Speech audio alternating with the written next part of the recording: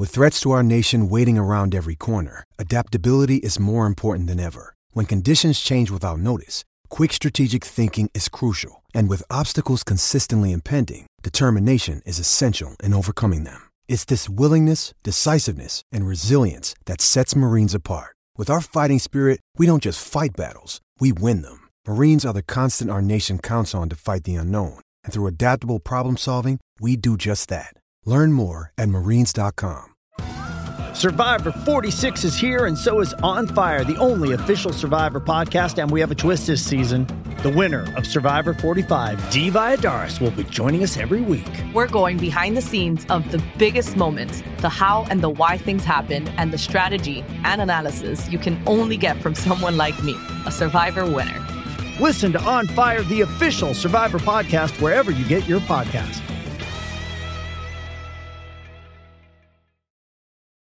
Does Monday at the office feel like a storm? Not with Microsoft Copilot. That feeling when Copilot gets everyone up to speed instantly?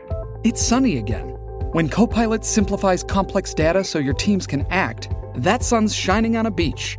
And when Copilot uncovers hidden insights, you're on that beach with your people, and you find buried treasure.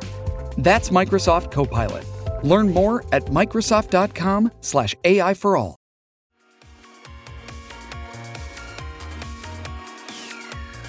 Hi, this is Tony Cottee, and you're listening to the We Are West Ham podcast.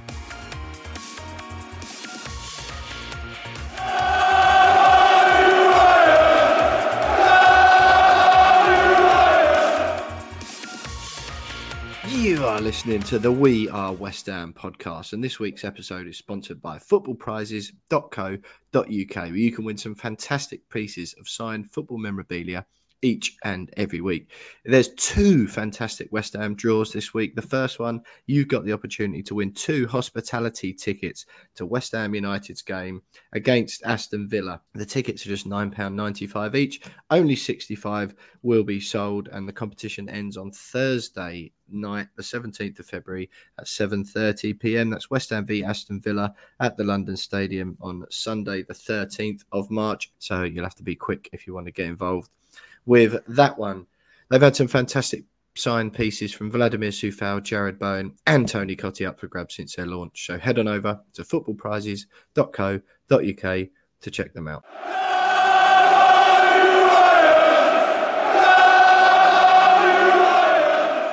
Weirdly, even though the last podcast we did came off the back of 2 victories, and now we're talking about West Ham drawing 2-2 away from home at Leicester, the performance reasonably shaky, and Craig Dawson having to elbow in a late equaliser, I feel a little bit more jubilant and upbeat about West Ham than I did last time we spoke. James Jones, I'm delighted to see you again, of course. That always improves my mood. However, I can't really put my finger on it, really. I don't know. Obviously, the Kurt Zouma stuff was sort of hanging over us and a bit rawer when we spoke last week. And although our result was worse, I just feel a little bit more cheery. I'm not sure why that is. Nor do I, mate, if I'm honest. What could possibly be making you more cheery when we haven't won a game of football and we've had to score a 93rd minute handball? If at least it was a 93rd minute equaliser against a team who are in the same division as we are, as opposed to a 93rd minute equaliser against a team who play in the 6th tier of English football. Yeah. That does definitely play part of it, to be fair.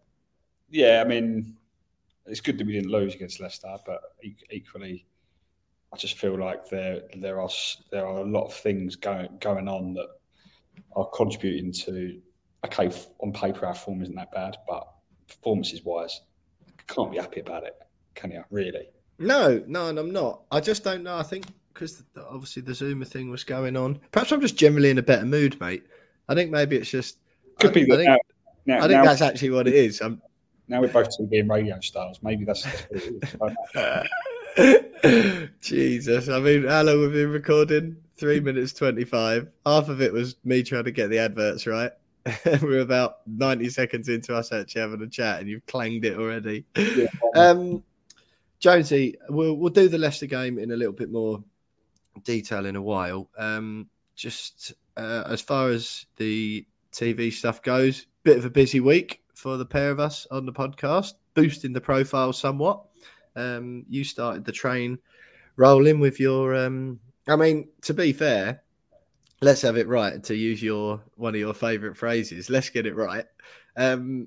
Whilst I did a BBC One thing Sunday morning, nice and early, you were proper doing the rounds. That phrase, doing the rounds, was exactly made for what you did the other day when you were just shoving your face down everyone's flipping TV screens, no matter what channel they watched. Yeah, I mean, it's worth saying that I did turn some people down. I wasn't completely whoring myself out to the media.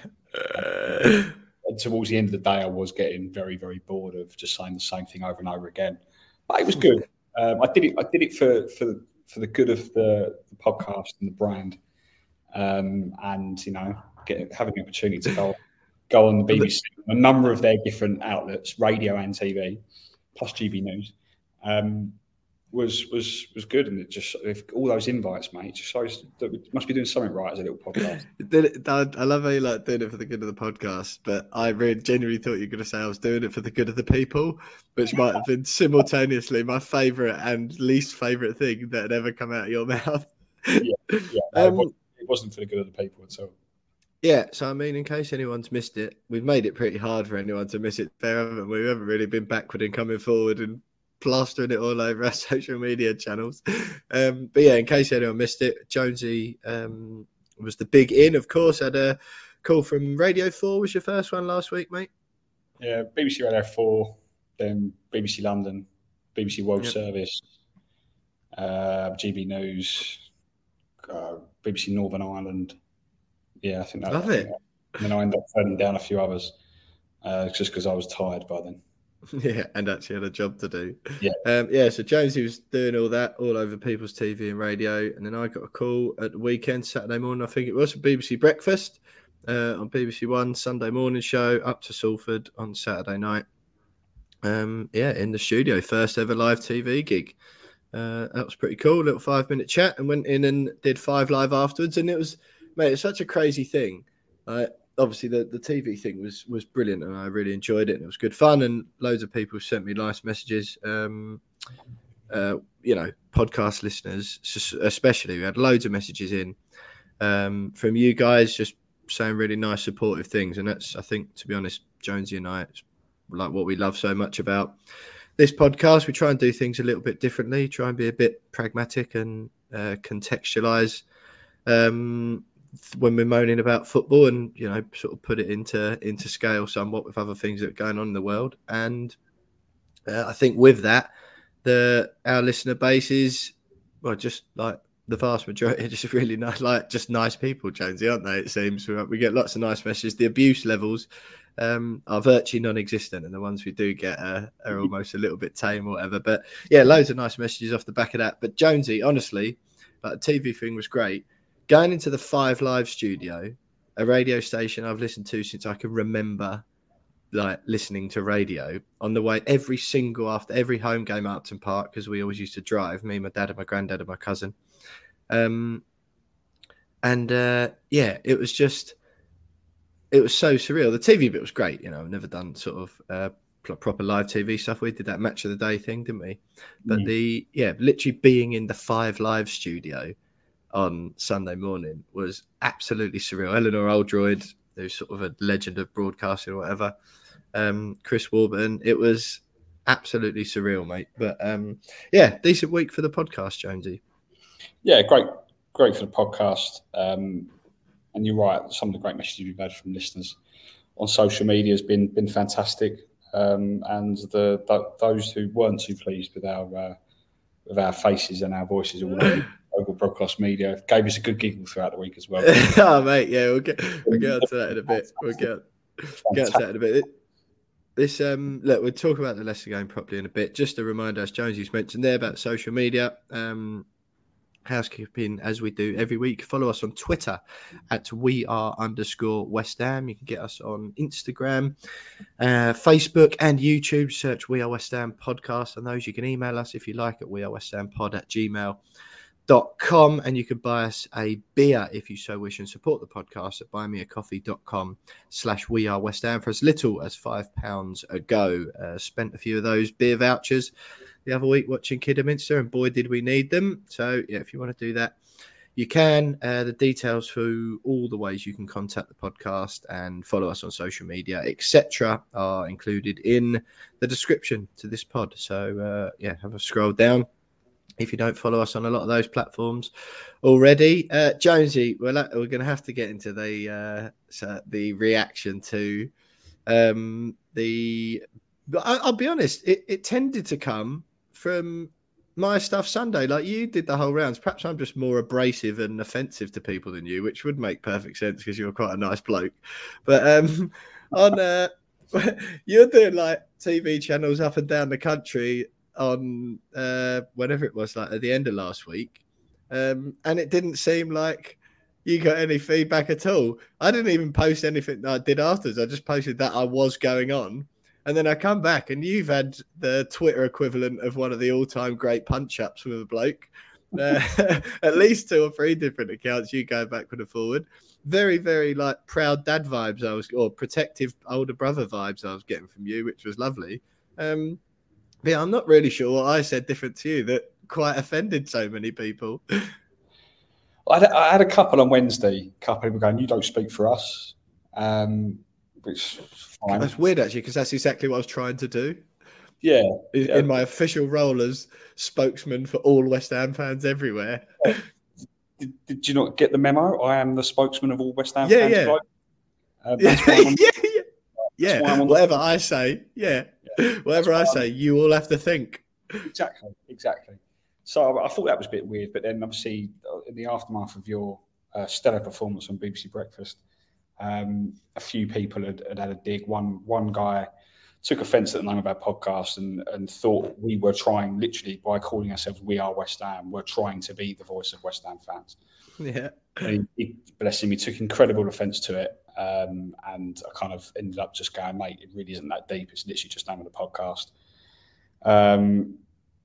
Bit of back and forth. He ended up calling me a snowflake, and I ended it with, well, if I'm a snowflake, you're the one that's literally offended by the name of the podcast.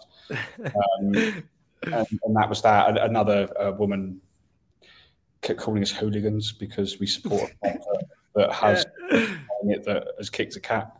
And for us, and she said that the fact that we're not saying he should be sacked and suspended means that we're just as bad as he is. We are animal abusers too, aren't we? She may as well have said, well, you might as well just go and kick a cat in your kitchen because if you don't think the same way as I do. Yeah. And then she weirdly tried selling me her book. She's an author. I gave her a couple of laughing emojis because I was literally laughing at responses, and she went, well, if you think that's funny, you better buy my book. And I was just like, it's a bit of a weird sales tactic. Yeah. To an animal abuser. Have a go at me for absolutely ages, then try and pitch a book to me. That was good fun. It was good fun. I enjoyed that bit. It's probably the best bit of the week, if I'm honest. Yeah, I could tell you were loving it. You know how there are different stances on Twitter trolls. Mine's very much like laugh at it, don't give him the oxygen. But you just haven't got it in you quite as much, have you? As soon as I saw it, and when I was texting you about it, and then I went back on, got another notification. James Shows had replied. I was like, here we go. We go. He's nibbled. And then it was like 4 hours later, he stopped. I was like, he's had a really good Sunday morning because of this. Sunday morning, I saw it all come through, so I put myself some crumpets on, did a coffee, made myself a cup of sofa, and got to work. It was a good, brilliant. Absolutely happy as Larry. Well, look, at by James Jones on Twitter. If you want to go in his, just go in his recent tweets and replies because it's a bit of a good laugh. But my favourite bit of the whole thing, I think, was the same guy you're talking about there, calling us the Bonehead We Are West Ham podcast. I did think we rebrand. I don't know. Shall we? Yeah, we might do, mate. I'm sure we might have to get a new badge drawn up somehow, mightn't we? But just for the record, it was basically similar stuff. Both me and James said on the podcast last week that we don't agree with grown men volleying cats across kitchens. It's effectively what we said, which doesn't feel to me like a completely out there radical way of thinking, and suggesting that, perhaps the club definitely should have dropped in for the Watford game to send out a message to young fans who look up to Premier League footballers and see no visible punishment by leaving Kurt in the team.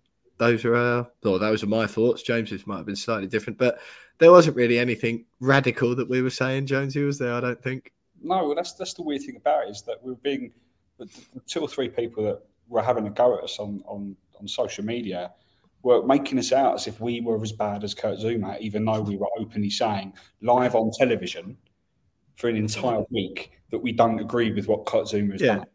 What he done was really horrible. Oh my God, you're just the same as him. Yeah, it feels like I'm criticising him, but all right. I think the exactly same thing as you do, but you're having a go at me for I don't know what they're having a go at us for, to be fair. No, apart from the name of our podcast, which is odd. Yeah, I liked it, and I definitely think we will be changing to the Bonehead We Are West Ham podcast. Shout out to Zander as well, Michael Wood. Forgive me if I'm missing anyone. Just having a quick flick through Twitter now, but lots of you guys. Katie got in touch on Instagram as well.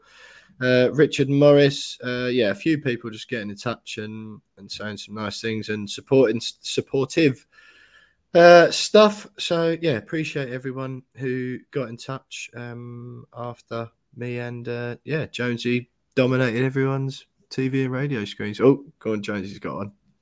Also, Moy Gowan as well. Thanks, Moy. Go on, mate. Sorry. Also, a shout out to Jackie Davidson who brought us a pint on Buy Me a Coffee. Nice one. With the comment, hate football but love the podcast, which I mean definitely just tunes in for our chat about sheds and email administration. Yeah. Fashion. Yeah.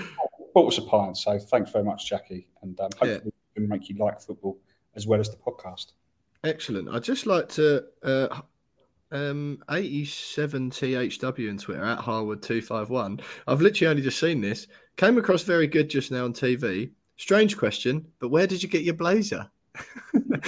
I've only just seen that. I'll have to reply now. You're a fashion icon now, mate. Yeah, right. Just one other shout out, Jonesy, right? Rob Rose, West Ham fan. Not sure if he's a podcast listener or not. Not a bad interview, although I disagree where you said the club are trying to sweep it under the carpet. What a nice, normal way of interacting on Twitter when you don't agree with someone. Yeah. I was like, yeah, fair. And I replied and said, yeah, fair play, mate. That bit didn't quite come out as I'd liked. Although playing him, did give off that sort of vibe to me, if you like. But what a normal way of engaging with someone and just being like, like, fair enough there, mate. These are the bits I didn't agree with. Like, do you fancy having a bit of a chat about it? Which is sort of what Twitter is supposed to be about. This is a bit novel. But yeah, sorry if I've missed anyone. Thanks if you got in touch. I don't suppose you'll be seeing much of me and Jonesy again for a while. I think the experience for both us and the outlets for whom we went on was probably just a little bit too harrowing. So if you want the normal sort of content that you get from me and James Jones, try not to take ourselves, West Ham or life too seriously, and stick with us here at the We Are West Ham podcast. And continuing that theme, I'm sure we'll have a big old laugh at West Ham United 2, Leicester City 2 next.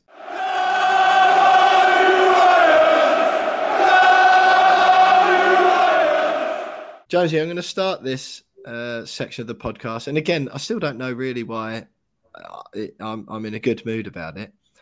For the first time in absolutely ages, I got myself, not absolutely ages. I don't know why I said that. That's a complete lie. But for the first time for a while, I got myself a couple of, I got offered a couple of away tickets. And I thought, I'll have some of that. So snapped them up nice and quickly because they can be like gold dust sometimes. Snapped them up nice and quick. Face value and all that sort of thing. The bloke was really nice. Transferred him the money. A friend of mine lives around the corner from him. Picked him up.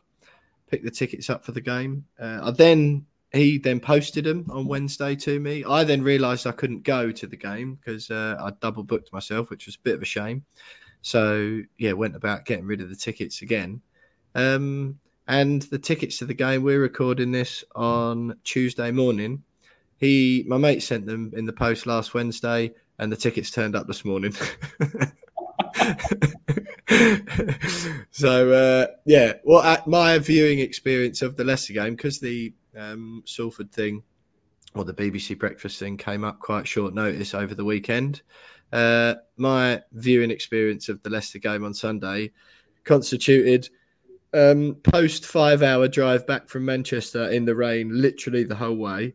Getting home, realised my flatmate had my house keys and he was at work at the office, so I was locked out the flat.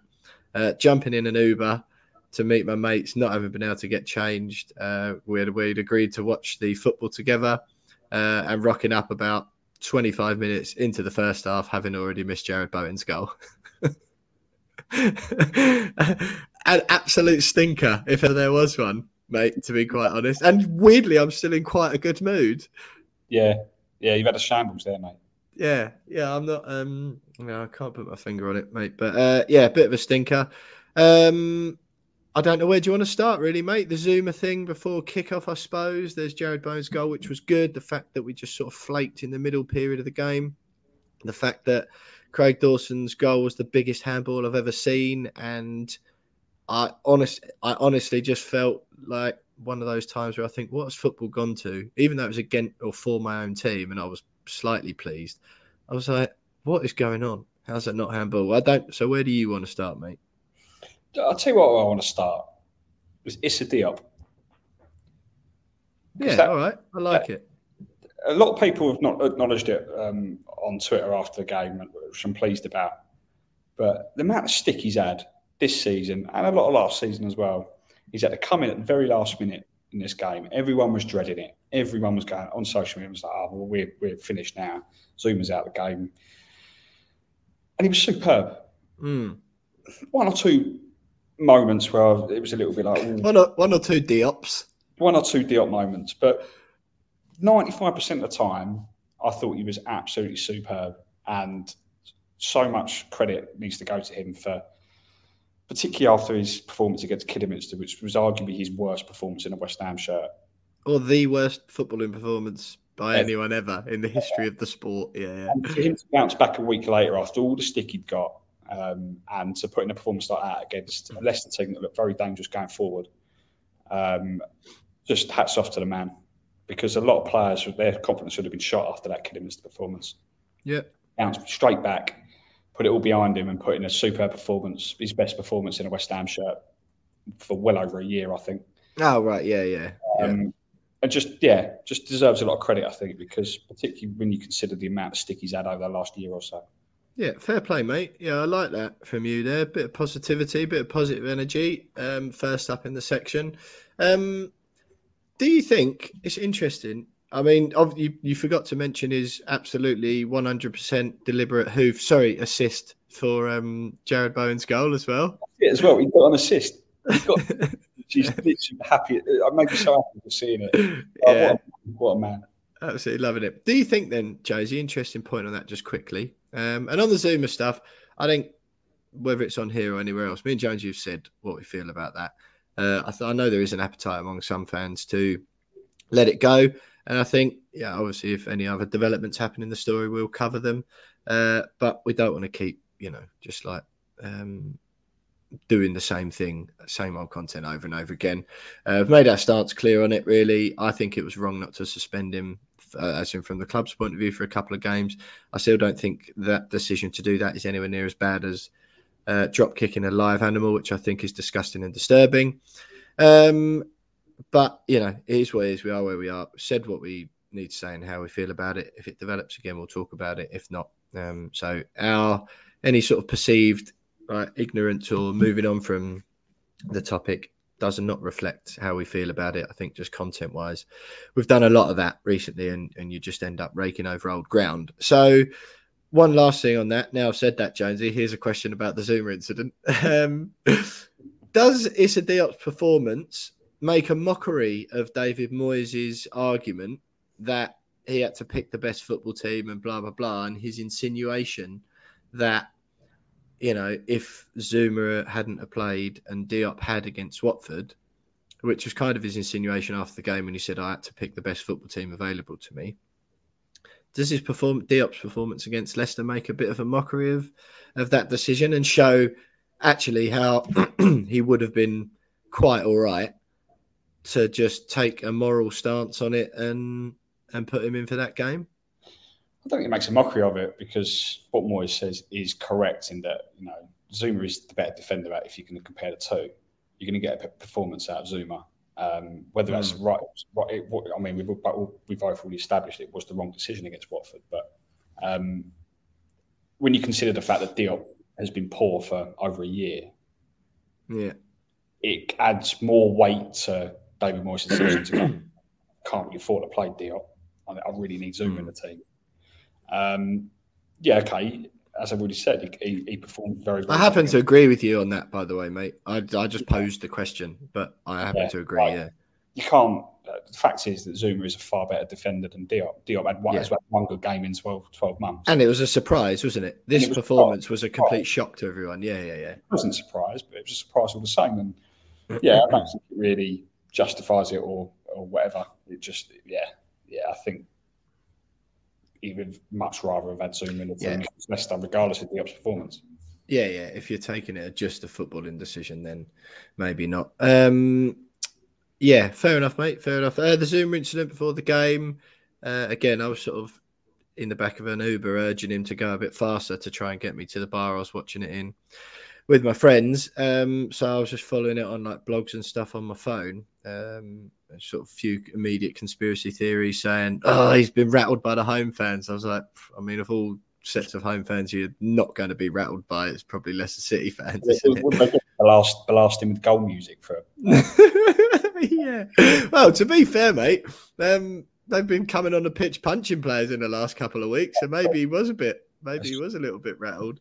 Did you make anything of that? I've not really got much of an appetite to make a big deal out of it. He was obviously ill, wasn't he? He's gone home ill. He's not going to have suffered from... I was watching the build-up on Sky, and after Graham Souness had proper gone in hard on him, like real... Saying he should be banned for the rest of the season, was it? Something like that, yeah, and said that if he was his teammate, he wouldn't want to be in the same dressing room as him, and like proper... very exaggerated stuff. Unlike Graham Souness, actually, to go after. Yeah. Carragher said, I hope his mental health's okay. Because he'd taken it from all corners of the public for a week. Yeah. Again, deservedly, but yeah, you're right. Jeremy Garrick, fairly questioned whether it might be something to do with his mental health because of the amount of abuse he's had publicly. And then Souness just went on a rant and even asked David Jones whether they had enough time to talk about it, because he really wanted to talk about it. In vintage Souness form. Yeah. We've got time to talk about this. Good, brilliant. Yeah. How long? Sorry, should we watch the game or should we just carry on talking about this? No, Graham. Sorry, we have actually got to watch West Ham Leicester. But it was weird because when 5 minutes before it had been announced that he was out of the team, they weren't talking about it. It was as if don't worry with the fact that Zouma's playing. We'll gloss over that. The moment it was revealed that he'd been taken ill and decided that he weren't going to play, it was like, right, now let's lay into him. It was a very, very odd way of going about the coverage, because you could tell that they wanted to speak about it, but decided they weren't going to speak about it until there was a story about Zouma in terms of he was no longer. That seems an odd decision. Yeah, it was very weird. As if it hadn't happened until he then... he's sick now, so... They kind of glossed over it. They went, here's the team. A lot happened around Zouma, of course, but he starts today against Leicester. And then that was it. And then they kind of moved on. And then 5 minutes later, it was, Zouma's not playing now. He's been taken ill. Okay, well, let's go in on him. And it was a bit like... a bit of a weird way going about it. But peculiar. But yeah, and I don't agree with all the rubbish about him bottling it or fans getting on his back. I mean, he just dealt with that against Watford, a few days earlier. Yeah, away grounds may be slightly different, mightn't they? But I sort of see where you're coming from. It is what it is anyway. Wish him well, innit? Hope he feels better soon. And like you said, really, I think just focus on kudos to Issa Diop for standing up or stepping into his shoes and performing admirably. Did he perform admirably though? West Ham, after going 1-0 up, fantastic goal from Jared Bowen. What superb form he's in. After that, I don't know what happened, which annoyingly was the majority of the part of the game that I had to sit and endure. It just seemed like Leicester, who haven't been able to, string 5 passes together in recent weeks, let alone like defend or attack like with any form of balance or just perform well on a football pitch. All of us, it was so predictable, mate. It was so predictable, and we just made them look like Brazil, and they just got all this confidence back. And Cresswell, I mean, I don't know what it was with our defenders deciding that they wanted to play elbow ball or volleyball at the weekend. Aaron Cresswell, just baffling decision. Yeah, what the hell is he doing? And then he's like looking all confused afterwards. I was like, what the hell are you looking at? That was the biggest stonewall pen I've ever seen. And why are you like got your elbows up at eye level, you peculiar bloke? Yeah, so that made me laugh. Obviously, like decent pen. They showed the old Sky graphic, didn't they, before? And it was, here's the last 8 of Yuri Tielemans' penalties, all to the keepers, right? Yeah. So he steps up to take it, and I'm like, well, Fabianski's obviously going to dive that way, surely. And somehow he still saved it. I couldn't really work out if it was a really good penalty or what. It was just annoying. So I was like, well, I know what's going to happen here. Good penalty. It was a good penalty. Yeah, all right, fair enough. But yeah, as far as the West Ham side of things go, then just had a little bit of I don't know if a meltdown is the right terminology to use, but it wasn't very good, was it, after taking the lead? It was just like annoying and frustrating.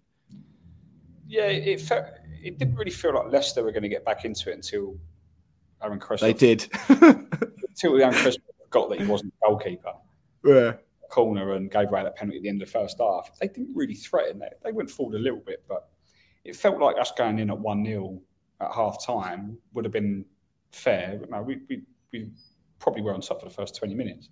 And then it we allowed them back into it, but only not like to the point where they were really threatening us, and then give away a penalty.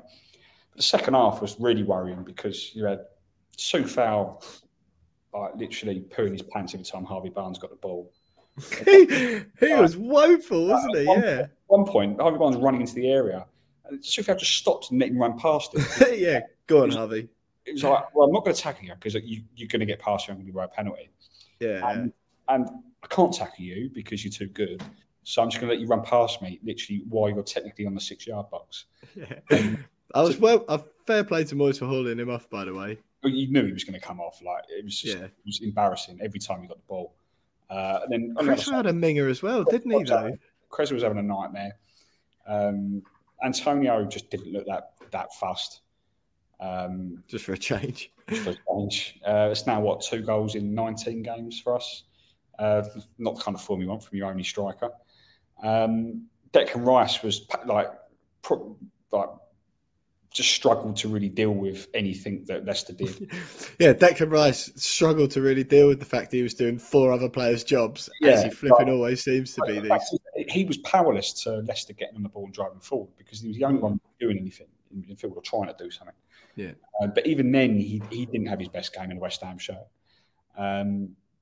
Craig Dawson and Diop were probably our 2 best players on the pitch, barring Jared Bowen, who was just his usual self, which is great to see. Fornals quiet, Lanzini ineffective. Ben Rama looked good when he came off the bench, looked a little bit dangerous. But other than that, it was just it was so obvious that the decision not to buy someone in January is beginning to show because they look knackered. All of them look knackered. And I think that's what it boils down to, is just tiredness. And it's and I think that's the worry, isn't it? That it's already become a pattern, and there's not really any sort of. It's not like we've got an injured player waiting to come back. I've got Ogbonna, but that's not going to be this season, is it? And he doesn't really affect the game further up the pitch, does he? No. It's not. You just need some players to rediscover some form. But yeah, I think a lot of it probably is just a bit of tiredness, a bit of burnout, or whatever.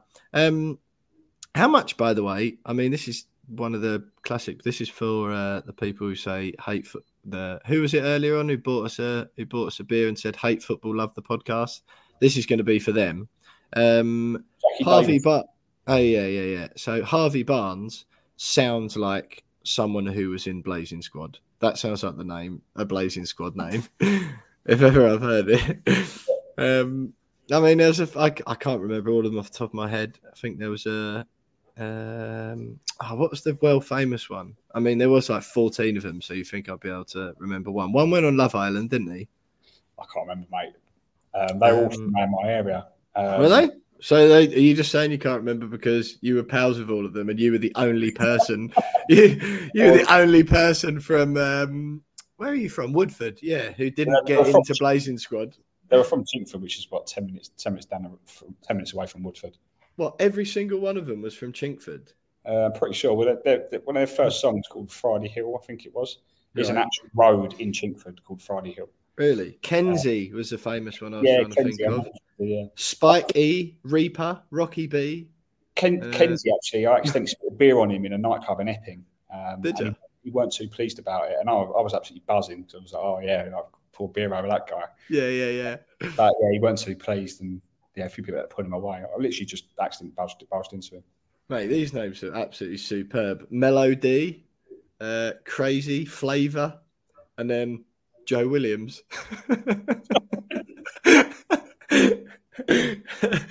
Oh dear. Anyway, enough Blazing Squad chat. Anything else then on the Leicester game, Jonesy, that you need to get off your chest, or that sort of, don't know, sticking with you since the game? Oh, sorry, we've got to do the Dawson's goal. I mean, honestly, all right, West Ham got a point. I'm pleased we got a point. I know decisions will go against you, blah, blah, blah. Sorry, but that is handball. He literally elbowed it in the goal. Like, that's it. There isn't really a discussion, actually, mate. I mean, I'm going to let you talk, but still. When I saw the replay, straight away I was like, oh, they'll give that. Because the new law states if it hits the sleeve, it's a goal. It doesn't count as handball. If the arm's in a natural position. But it's his arm. Exactly. Yeah, I mean, I agree with you, but they changed the law that if it's still in a natural position and it hits the top half of the arm, so basically the sleeve, then it's not handball, even if it leads to a goal. And his arm was in a natural position because, you know. Like, yeah, it was in a natural position, I'll give you that. And it did lead to a goal in that it hit his flipping arm and went in. Yeah, but it hit the sleeve part, the top part of his arm, which means it's not handball. So, in the new laws of the game. All right, well, okay, if that's the case, that law is ridiculous. It literally whacked him on the tricep. You could see he's obviously a professional athlete, so he's in good nick. But you could see his tricep wobbling after the impact. I like cheered when it went in, obviously. And because I was watching it in a bar, I was sort of like, yes, get in there. And then everyone stopped. All the Leicester fans I could see on the screen were like huddling around their little dugout side screen. Then I saw the replay and just sat down. I was like, oh, that's annoying. Like, oh, we're going to lose, aren't we? And then they gave it. And then I was just confused. I was just like, okay, I think I'm pleased. But what is going on? What has happened to the sport that I've loved all my life? If you can literally tricep a ball into the goal and they're just like, yeah, that's absolutely fine after we've reviewed it on video. I mean, the fact that he came out after they asked him, were you a bit worried? And he was like, yeah, I was really worried they were going to rule that one out. Says all you need to know about. Why was that, Craig? Oh, because I handballed it. Oh. Yeah, and it went in. You watch the replays, barely any West Ham players celebrate. They're kind of all just stand there like, okay, well, this is going to be ruled out any minute. Yeah. Even Dawson was like half-hearted, wasn't it? Yeah, he kind of ran behind the goal, like looking a little bit embarrassed, but it stood and we didn't lose. It's great. Yeah.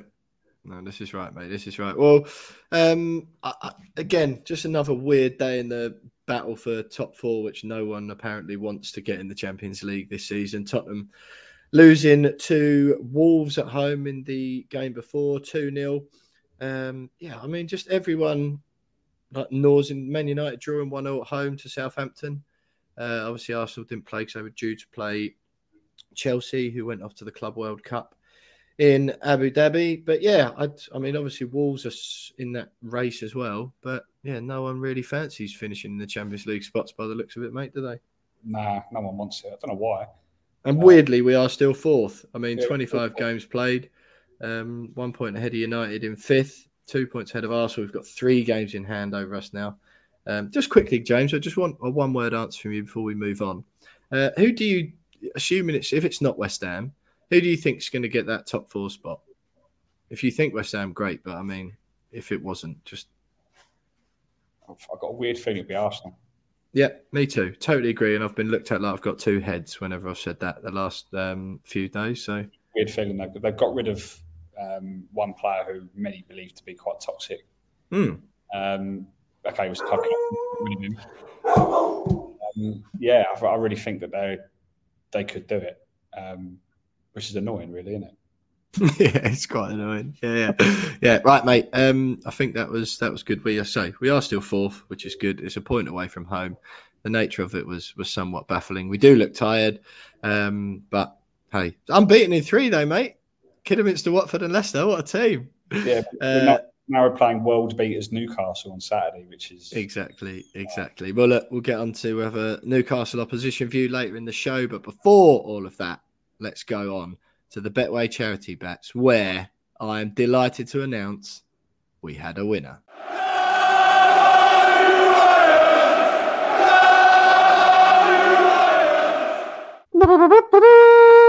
That was my attempt at fanfare music, Jonesy, because I don't quite know how to use the sound effects part of this software that we use. Betway charity bets. Finally, we had a winner. There was a bit of a barren spell. We were only talking on last week's show that we have to laser our focus in somewhat and perhaps start thinking a bit more with our heads rather than our hearts. And that is exactly what I did on last week's show, punting for the Leicester game. Both teams to score, the game to be a draw, and Craig Dawson to get on the score sheet after Jake Watson from TalkSport last week told us on the show that Leicester are absolutely toilet at defending set pieces. We'll go for a bit of that then. I didn't really think we were going to win the game. And sure enough, Big Craig's elbow at the end, although I was baffled that it stood at all, it did stand, meaning that for Betway, that from Betway, the charity bet that they give us each week, £50 stake, my one, Jonesy, was a 25 to 1 shot. So I won £1,250 for the Bobby Moore Fund, which is money that goes towards bowel cancer research, of course. And Betway are matching everything we win at the end of the season, Jonesy. So effectively, that's £2,500 that I contributed to the Bobby Moore Fund with that pick for the Leicester game at the weekend. What a day. Yeah, it's wonderful, mate. Absolutely delighted that you've done it. I'm still a little bit gutted that I'm still on 0, but yeah, and I really thought with Bowen scoring earlier, I really thought I'd have a chance, but just really, really pleased that you managed to put in a 25 to 1 shot. £2.5 takes your individual without Betway matching it to just under £2.5 alone this season. Right. Reece on 900, which takes with Betway matching it £6,750 in the pot so brilliant, far, mate. Nearly 7. So on top of the 12.5 we raised last season, that's another nearly 7 in the kitty this year. With still 3 months of the season left to go. Yeah, we're closing nearly 20 grand. Nearly 20 grand raised for charity, mate. That is absolutely phenomenal effort from all involved. What did you and Reece go for? I know they were losing bets, but what did you punt for? Well, I went for over 2.5 goals. Bowen to have 2 shots on target and Souček to score any time. That Souček one's dodgy, mate. Yeah, leave him out. I thought the set pieces he might have an opportunity. Yeah, fair. It didn't happen. With Bowen getting the early goal, I really thought I'd have a chance, but wasn't to be. And then Reece had both teams to score. West Ham had over 4.5 corners, which I think we did have, but then Aaron Coswell to score in time, which just, rather than blatantly handball it on purpose in our own box and have a stinker. Yeah. Fair enough.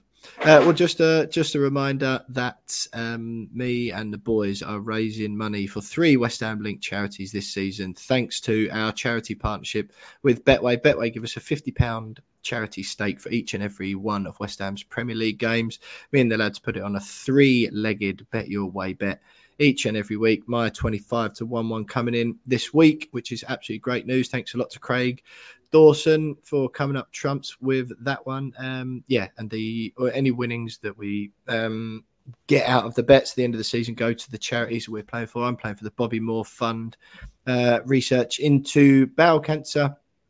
James Jones playing for the DT38 Dylan Tombides Foundation, of course, after Dylan was sadly taken from us. West Ham Academy star died of testicular cancer.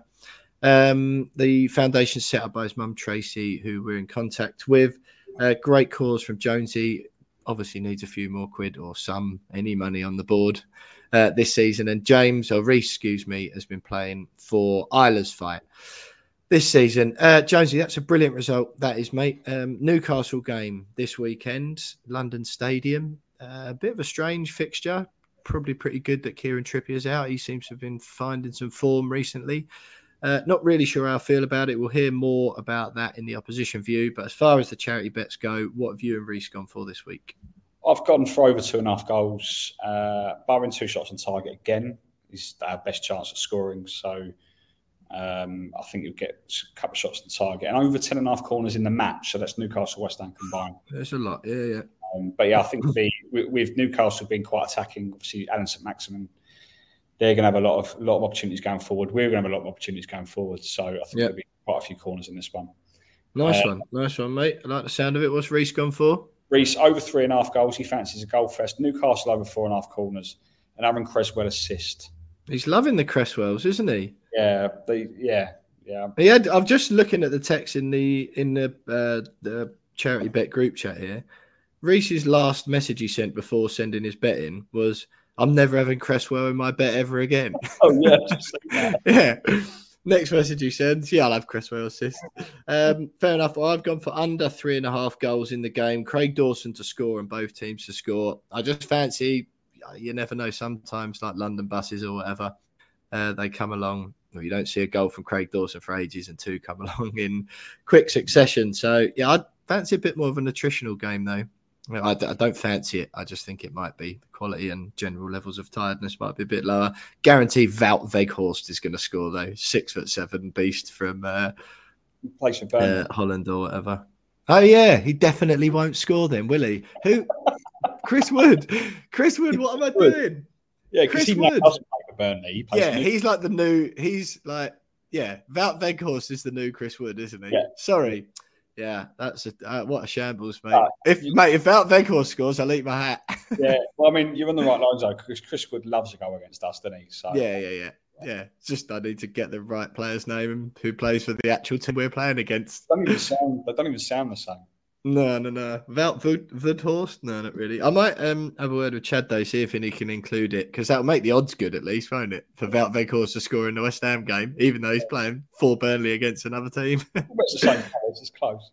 Exactly, mate. Exactly. Look, absolute brilliant result last week. That 25-1 coming in, nearly $7,000 raised for the season, which I think, as Jonesy was saying last week, gets our run rate up to about where we want it to be to surpass the 12,500 we raised last year. So absolutely buzzing with that one.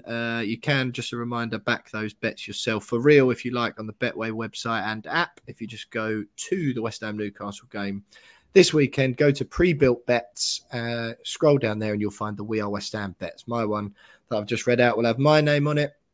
James's will have his name on it. Reece will have his on it, and so on and so on. You can back them for real if you like. Annoyingly, Jonesy, I forgot to back my 25-1 this week because I was in the cab, told you about it, too busy, forgot to back it. No profit for me. I had the same last season, my 40-1 win. Stinker. Never mind. Great result, mate. Newcastle opposition view next.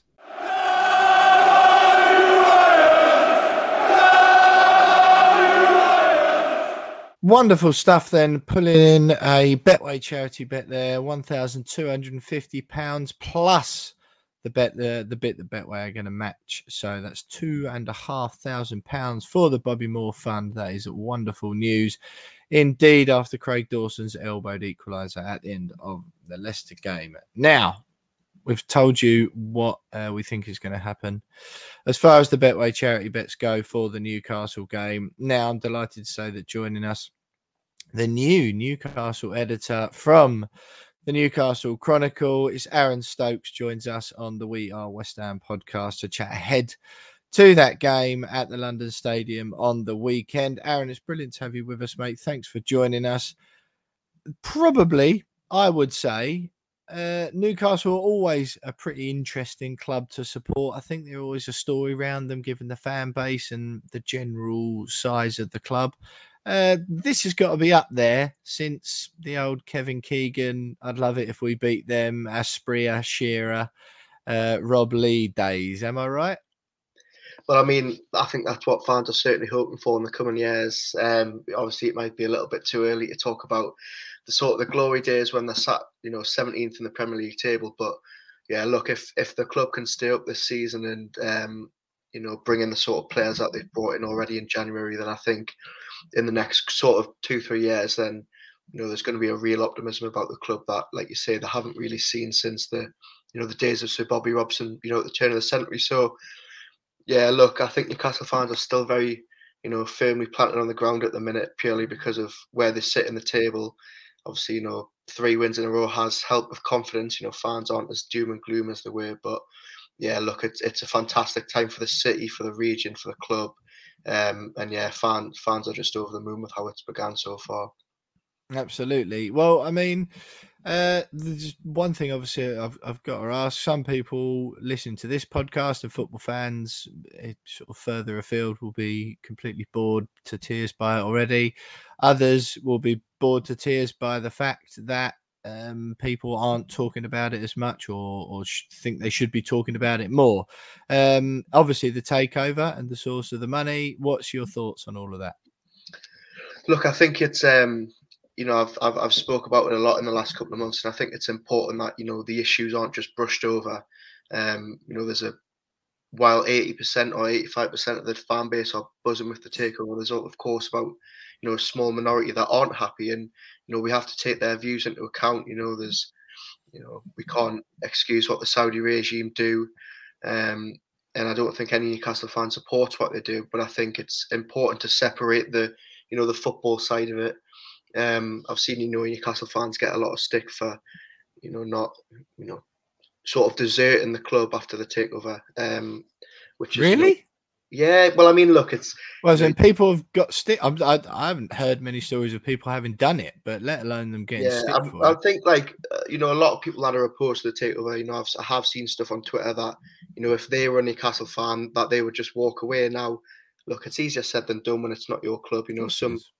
Some people have followed this football club for 50 years. It's the highlight of their week. They pay their money every week to go and see it. But it's like that for so many fans, Aaron, isn't it? It's so intriguing that, because I often think, and I think that's why football club owners get away with way more than they do or would in any other walk of society, because a human being, especially in the UK, a human's relationship with their football club is unlike almost anything else. Yeah. That people have got husbands and wives, that the lifelong commitment is way more shaky ground than the idea that someone will support and follow the football club forever, isn't it? You know what I mean? There's very few things in any of our lives, football fans in particular, that is more certain will be a lifelong thing than the love for your football club, isn't it? It's just, and I think that's unfortunately that's sort of there to be taken advantage of by owners. They know that, don't they? And they know it will take almost, or basically non-existent for someone to be like desert their club. It's just not a thing culturally that British people do, is it? Yeah, no, 100%. And I think it was sort of laughable that people were coming out and saying it now. Look, I'm not saying that it doesn't happen. I have spoke to some people that have said, maybe if they're like a member of the LGBT community, where they said, what, look, it's not going to feel the same supporting Newcastle anymore, and I've supported them all my life. So look, some fans are against it, but I think the important thing is how the fan base and the club go forward now. So that means, not sort of dressing in Saudi attire and, bringing Saudi flags to the ground and, stuff like that. And it, like I say, it's important not to just brush over it. Fans do have to have the conversation, but, hopefully, this will be a positive thing for the club going forward, despite, the sort of air of negativity in one sort of side of it. Yeah, fair enough, mate. Yeah, it's completely incomparable because of the reasons we're talking about it, but I'll be honest, I don't feel the same about West Ham as I did when we played at Upton Park. That's not that I've completely fallen out of love with them, or that I'm not absolutely delighted by the quality of football that we're playing, or having been able to go and watch them away in Europe for the first time last month. None of those things apply. It's just it doesn't feel the same. And the way that the owners have treated the club in the last few years takes something away from my love of West Ham. It's not quite as sort of blindingly, one-sidedly, I love this club more than anything in the world as it used to be. It is tainted with sort of something else now, and that has been affected in the last few years. I'm sure that will be the same for lots of Newcastle fans, and it may be that if you do win the Premier League, there'll be a tinge, just a tinge. I'm not saying it will overshadow it or that you wouldn't enjoy it, but a tinge of a bit like when Man City do. That's how I feel. Whenever Man City win the league, I quite like them as a club, really, and their fans are good and all that sort of stuff. Whenever they win the league, it's never quite as exciting as when Leicester did it, or even when Liverpool did it a lot longer. I know their riches are in, they've got loads of money as well, but I just sort of think when things happen organically in football, that's what it's about for more people, isn't it? So does that make sense? Yeah, no, 100%. I mean, as well as covering Newcastle, I've supported the club, since I can remember. And, the dream was always to see us win something. And I do get what you mean, because before this takeover, I was in the exact same boat about the likes of Man City, where, I didn't really want Man City to win the league purely because, they buy the league. So I think a lot of fans are going to have to wrestle with that should Newcastle fans win anything. I mean, look, it's been that long since they have won anything that I think they'll take it by any means possible these days. But 100%, I get that. The amount of money that's flown into football now, in 20-25 years, how many other clubs are going to be like this? I think it's the way football's going. You touched on it there, West Ham. Obviously, they aren't in the same bracket, but, even moving from Upton Park, which, fans loved, sort of that soul is getting ripped out of the game, not just at Newcastle, but definitely. So yeah, I think should Newcastle win anything, like you say, it's not going to feel like a Leicester because they've got an entire country behind them. But like I say, it's just the way football's going, I think. Yeah. No, I am with you, and I don't necessarily blame any Newcastle fans for because what can fans do, really? I mean, we've seen plenty of protests against different things, and the Super League went away for the time being. I'm almost certain that will be back. But anyway, enough about that for the time being. Like you said, 3 wins on the spin, unbeaten in 4. The only slight drawback for you was that the defeat was a 1-0 home defeat to Cambridge United in the FA Cup, which isn't ideal. But yeah, Watford, Leeds, Everton and Villa, all sort of teams, winnable games you'd hope. It seems to have been so that 1-1 draw with Watford, 1-0 win away at Leeds, beating 3-1, beating Everton 3-1 at home, and then Villa 1-0 at home on Sunday. Sort of seems like the Eddie Howe effect has really taken hold. Yeah, look, I think he's found, well, for the minute, his best team. Obviously he's picked up a couple of injuries on Sunday with Kieran Trippier and Manquillo picking up knocks. But yeah, look, Eddie Howe came in and he was sort of given a free rein, free slate. Fans were so fed up with the previous regime and the previous manager that Howe came in and he couldn't really do any wrong at the start. Didn't really get off to the best sort of start either. And I think, like I say, he was given time, Howe, but I think after the Cambridge defeat, there was the first sort of murmurings of, okay, that was maybe his fault for the loss.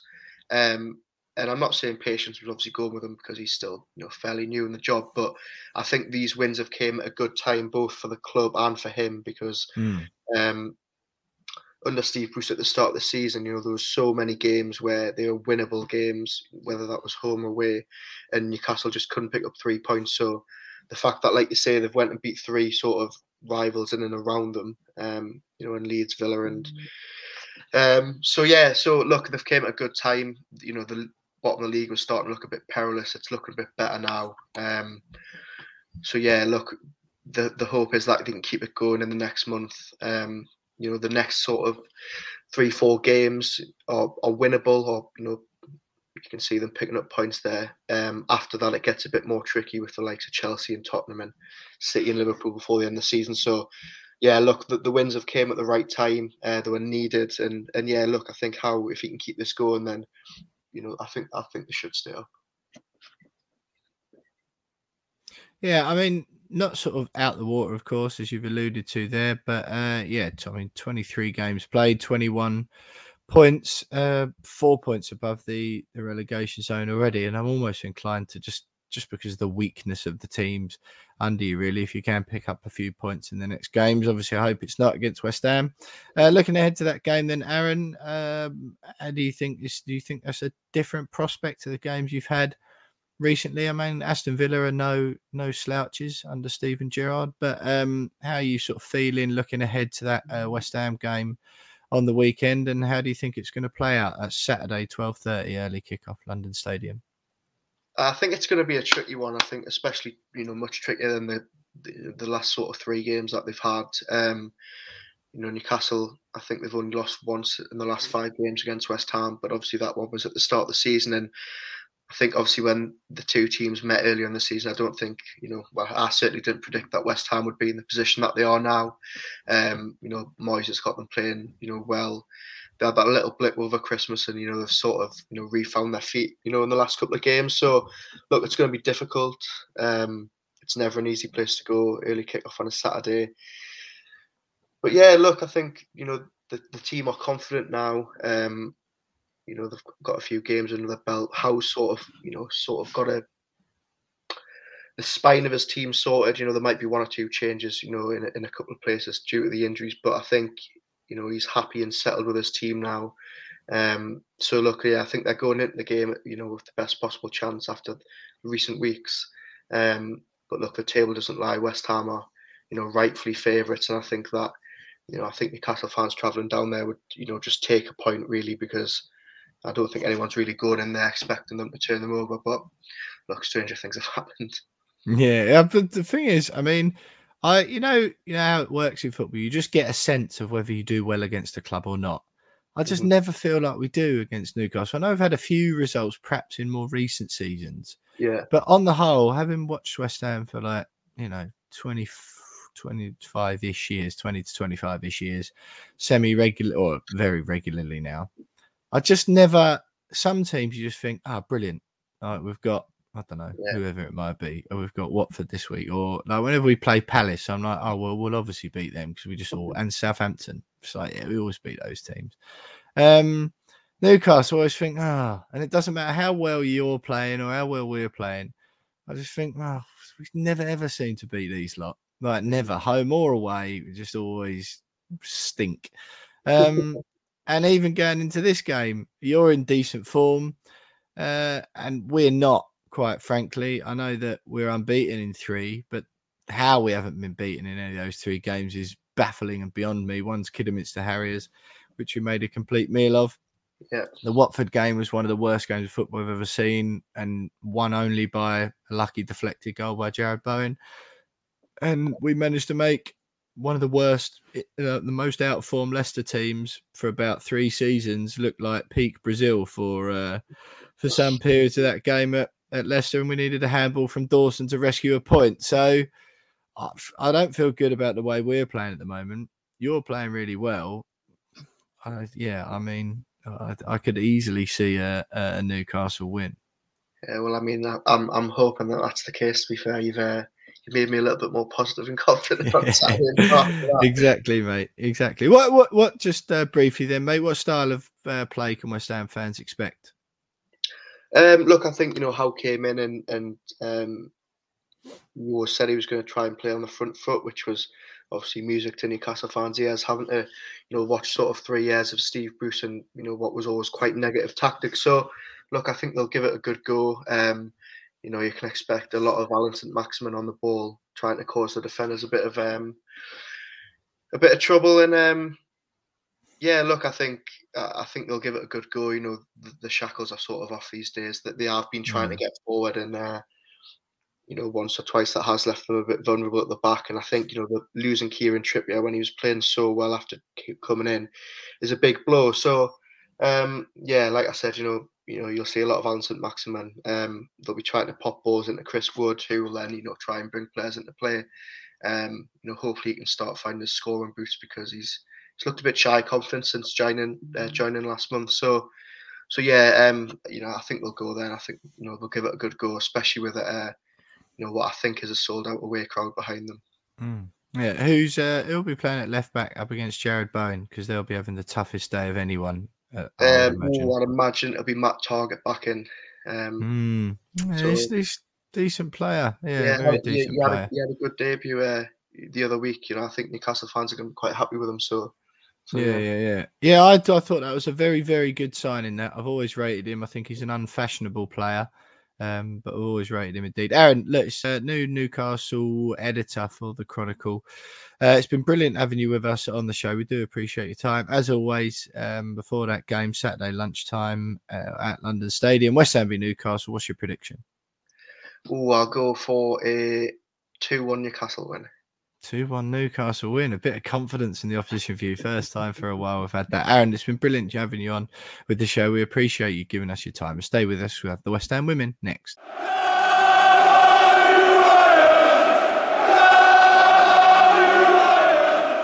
So there we have Aaron Stokes, soon to be Newcastle editor at the Newcastle Chronicle, giving us the lowdown on the Magpies' visit to the London Stadium this weekend. It's the West Ham women now, and it's just me. No guests this week, no Jonesy. We were supposed to have a guest lined up. They pulled out last minute, unfortunately, so I've had to do a little bit of flexing. Now's probably a good time just to say thanks for sticking with us. This month, it's been a bit of an erratic, crazy month for Jonesy and I. I've started a new job.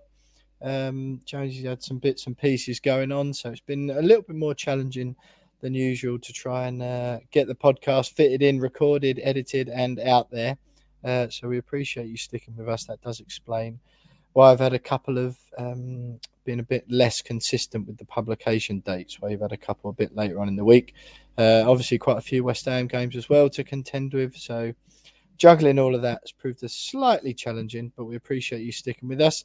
The West Ham women, though, Leicester City away on Sunday, 3-0. They were thrashed, 2-0 down inside 9 minutes. Natasha Flint and Ashley Plumtree scoring for the Foxes, 3-0 5 minutes after half time, and it's sort of taken everyone by surprise, really. West Ham still 7th in the WSL, which isn't too bad, but Leicester, I mean, before that, it was only their 4th win of the season. 12 points they're on now. Played 15, lost 11. Certainly a game that that West Ham were hoping to win. However, they were in good form. I think perhaps it was they're a little bit remiss of us last week not to mention that they're in reasonably good form. Leicester, they went into that West Ham game off the back of a 2-1 win away at Birmingham City. Again, also not performing particularly well in the WSL, so you kind of take that with a pinch of salt. They did beat Tottenham 3-1 away in the game before in the FA Cup as well. A couple of close games, 2-1 defeat to Aston Villa before that, and beating Brighton 1-0 on the 16th of January. So perhaps we should have seen it coming a little bit more. I think as far as West Ham's form goes, really, having beaten Aston Villa 2-1, overcome Sheffield United, albeit they're in a different division in the FA Cup the game before, a narrow 2-0 defeat to Chelsea after a 3-0 victory over Everton.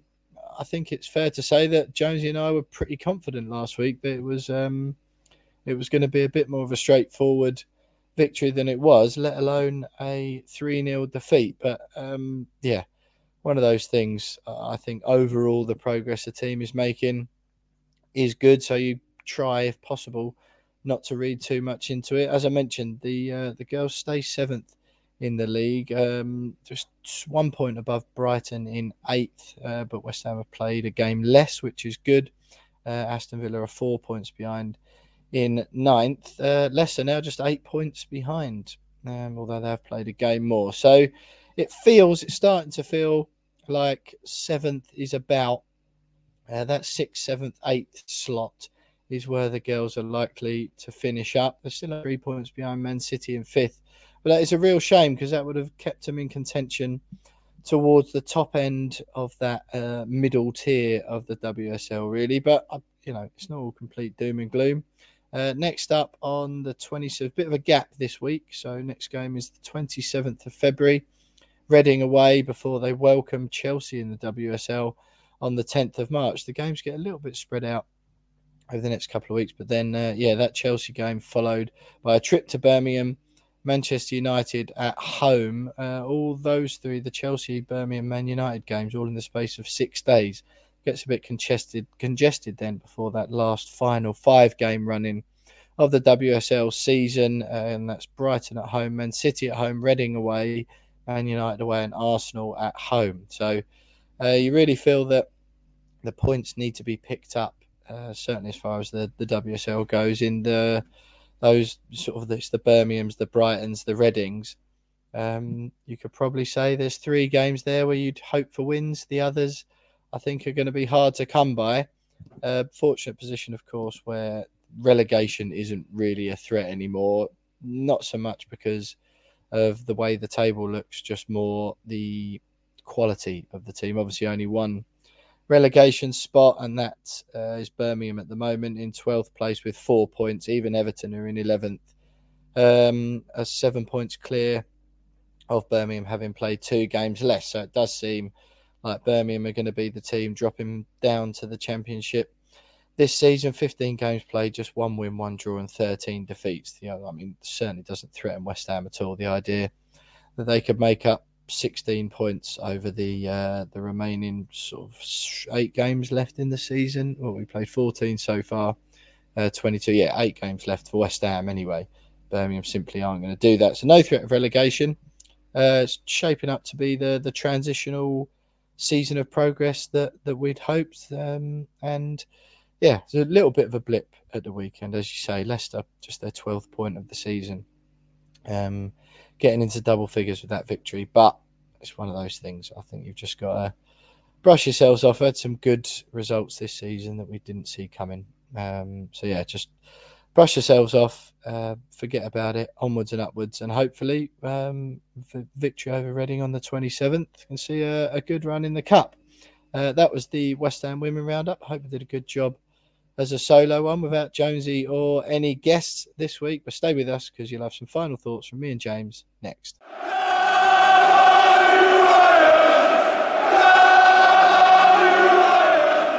There we have it, Jonesy. Another show in the bag. Weirdly an enjoyable one. More enjoyable than last week's, I think, mainly because we were having to talk far less about negative stuff that was surrounding the club last week's show, the Kidderminster game. Obviously, all the stuff with Kurt Zouma.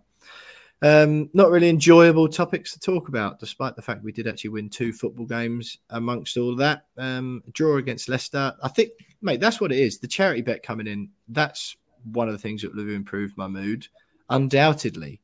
Just taken us about 2 hours on the podcast to get to that revelation, but never mind. What are your thoughts on the game on the game of the week? Big week for the podcast, big week for both of us, not really big week for West Ham, slightly underwhelming week if anything. Big week for Twitter trolls, also big week for social media supporters as well. So final thoughts on West Ham this week and the show. Yeah, it's been a strange run on the pitch, off the pitch for the club. One to forget.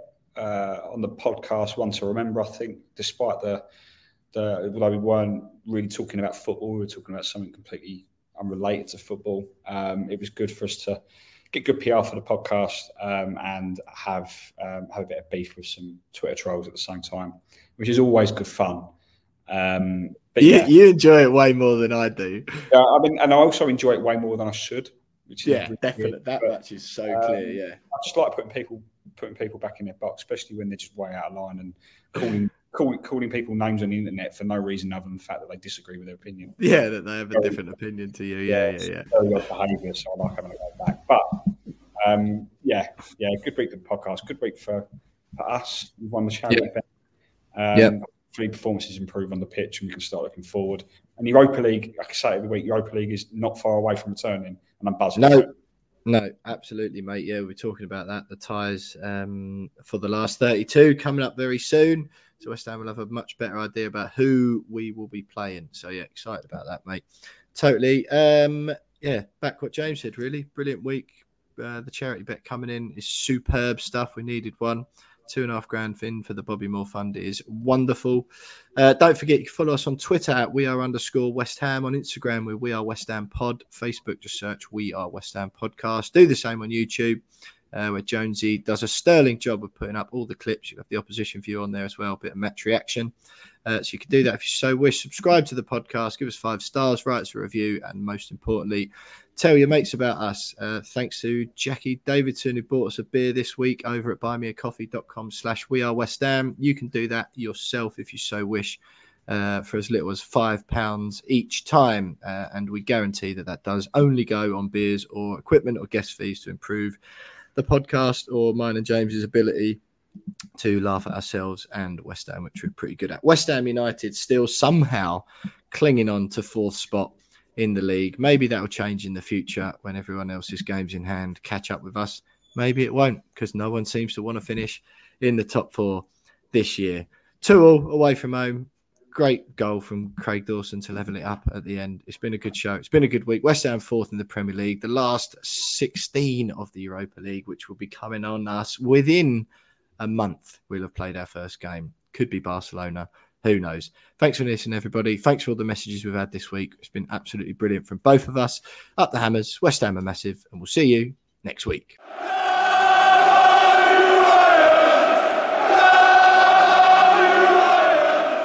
You are listening to the We Are West Ham podcast, and this week's episode is sponsored by footballprizes.co.uk, where you can win some fantastic pieces of signed football memorabilia each and every week.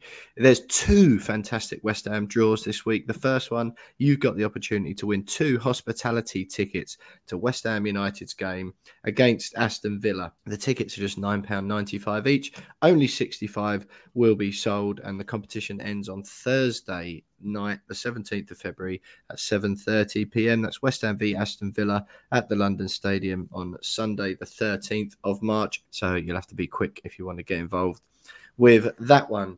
They've had some fantastic signed pieces from Vladimir Soufal, Jared Bowen and Tony Cottee up for grabs since their launch. So head on over to footballprizes.co.uk to check them out.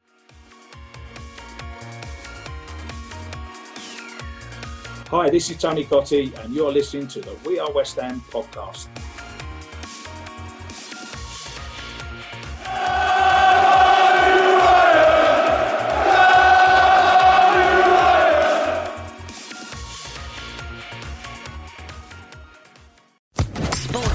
Podcast Network. O'Reilly. You need parts? O'Reilly Auto Parts has parts. Need them fast? We've got fast. No matter what you need, we have thousands of professional parts people doing their part to make sure you have it. Product availability. Just one part that makes O'Reilly stand apart. The professional parts people.